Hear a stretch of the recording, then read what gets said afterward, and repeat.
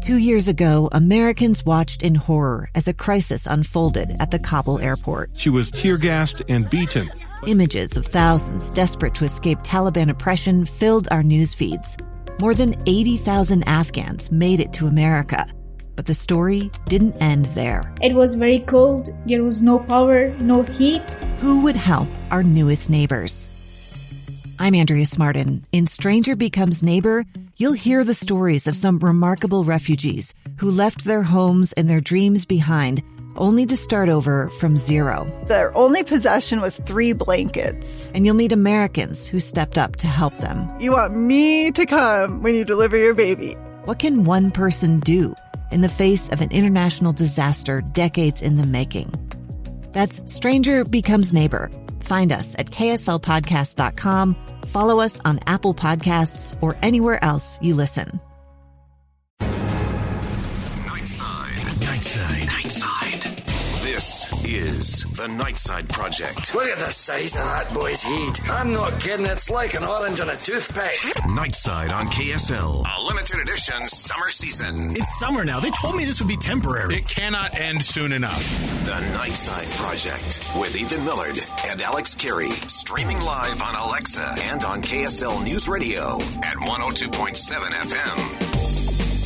Welcome back. Just a few segments left here on the Nightside Project. I'm Ethan Millard here with Alex Carey. Thanks so much for jumping in on the show tonight.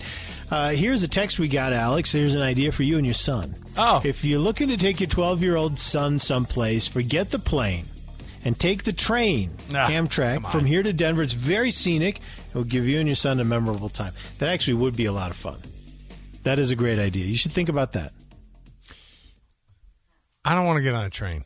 Why not? I hate to be the guy who's acting like he's too cool, because my thought was it was like a 23.5 hour. Yeah, the journey is the thing. Yeah, I guess. But my son's longest trip to Hogwarts is going to be the worst trip we've ever taken if we do that. This will be like, hey, so we're still in this train car together, buddy. And I don't have any chocolate frogs for you and no Dementors outside the window. Sorry. I don't know. I get it. From here to Denver is what then? 9 hours? 12? It'd probably be like 15. I don't know. On a train, how far is it in a car? Like 8 hours. Yeah, so I would assume it'd be longer. If only there was a way to find out. There's not. Stand by. Oh, here it comes, Brandon. The old Google during the middle of the show trick. Let's see. So Denver, Colorado. Mm-hmm. All right, directions. You can't put in the UTA route. You're not going to find a UTA. No. Okay? No. I'm not doing that. I'm doing the. Let's see here. Yeah. The train. Mm. Yeah, man. I'm standing by. I'm All right, still waiting for this. Oh, no, because it's giving me the Greyhound. Also bad. Also something I don't want to do. All right. You look at that, and I'm going to get to the next portion of the show here. Ethan, I wanted to bring up a couple things here. All right? All right. So I saw this article, and I thought it was an interesting take on it. So the article says how the child care crisis will distort the economy for a generation. An economist says that 20 to 30 years, you're going to feel the effects of the collapse of the child system. The child care system? The child care system, yes. And part of it is because it is making you the whole thing is that this is forcing you. Parents are already exhausted from round-the-clock child care while also trying to work from home. The biggest thing is, though, Ethan, is that this is really going to affect the stay-at-home moms who are working, like the working moms who are trying to do, not the stay-at-home moms, the working moms who are trying to figure out how to balance that, right? Yeah. And single moms, forget about it. I mean, this is going to be a really, really difficult thing to do, because if your kids are going to be at home, I'll tell you what you're not able to do is figure out a way for them to be watched all day while you can be at work, because watching kids is not what we're talking about. We're talking about monitoring your kids' education now while you're at home, which has been an impossible task for many of us. It's very, very difficult. It's super hard. So they talk about that being like a a big fall to it's going to have as much of an economic impact on us because we're going to have to say, well, I've got to cut my hours because I have to be home with my kids. Well, I've got to make this economic sacrifice. They say that some people will not. It says the work of recovering from it will not just end because we have a vaccine, even if things start to get even better going forward. And the thing that this economist says that the child care crisis on women's outcomes is going to be felt over the next decade plus. It's a pretty I try to think about what it would look like for us to be able to get. And here's the other thing. Like, let's just say child care during the day is obviously number one, trying to figure out what you're going to do with your kids while you're trying to get work done. And while they're trying to be, in school. And so the reality is you end up saying, working something out with your boss where you take fewer hours, or in some cases, maybe the mom who's been working at home or somebody who's been working a part-time job just ends up quitting that. And those are economic situations that families are needing more than ever. So right. She says, when you talk about upward mobility, this puts families not just in a different trajectory. It's not just about losing 2 or 3 years of income. It's about being on a lower earnings trajectory for the rest of your life. Jeez, that's how terrible. Depressing is that, man? I think about where we are right now, and I go, here's the other thing. My kids and I need the break from each other, Yeah. And my wife needs a break from them too. And that's not. I know where they're parents, and so you can save the text that say, "Well, you don't want to be around your kids. That's just because you're a lazy parent." I'll tell you what it is it's not normal for us to be around each other, all 5 of our kids and mom and dad, on top of each other at home, what is going to be now 5 out of the 7 days a week.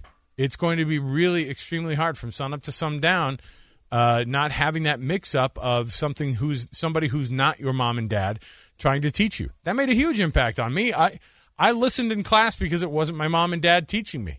Yeah, you're right about that. There are some things that there are a lot of things actually that other people besides your parents are going to be better at teaching you. When I first took my son skiing when he was very, very young, and at the time I'd been doing a lot of skiing. I was an excellent skier, and I thought, oh man, I'm going to be able to teach him how to ski. This would be great. And it was within the first 5 minutes that I knew I was not going to be able to teach my son to ski. I knew it in 5 minutes. Well, my whole thing is my wife has been a certified ski instructor. And it's just teaching our kids is the worst, because they're like, whatever, mom. I bet you could ski, mom. I'm not doing that. The pizza's stupid. It's not even like a real pizza anyway. You can't even eat it. Oh, my goodness. All right. 57500 is a text number. So I wanted this to be a safe place for people to express their frustration, because the thing that people do, Ethan, is if I complain about having my kids at home all day, people just go, oh, it's because you've just been using the school system as your personal babysitter. And I can't really argue with it, except for this is what we have had as how our society has been held up. Yeah, I don't think it's fair. You're a bad dad. It's not fair to say you're just a lazy parent, dude, because you don't want a daycare. You're just going to farm out the daycare to your kid. That's not what we do. We have this whole thing planned out, and coronavirus has ruined it. I'm at work. Oh boy, you want to take that? No. I don't know. Look, I'm just going to say this. I don't know anyone in Kaysville. It's 2020. So. It's 2020. Mm-hmm. Who has their phone ringer on? Okay? That's what I want to know. I wonder if you know anyone. I wonder if you have any recent evidence that you know someone. Put it on the buzzer, and we will work it out from there. Okay? Well, I don't need a phone to ring ever in my life. I don't need a ding of a text message. I don't need the ping of an email.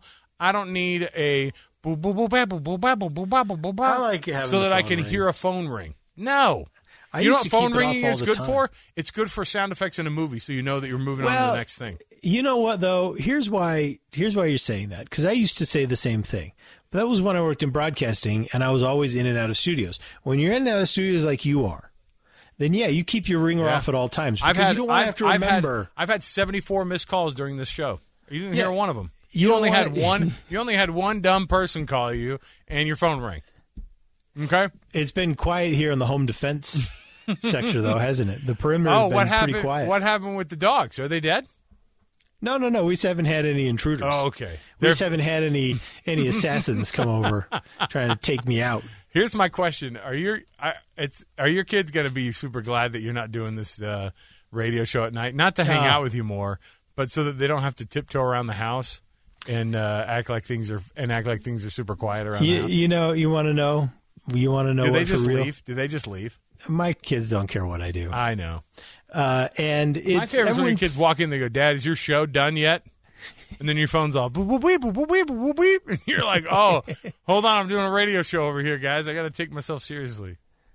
Gosh, this is why the show's going to get canceled. I know. It's because I can't control myself. They're like, the review of the show, while the chemistry between the two hosts is present, Ethan Millard will not turn off his phone, and he has 2 dogs who are part of the program every evening. The lack of professionalism is just too.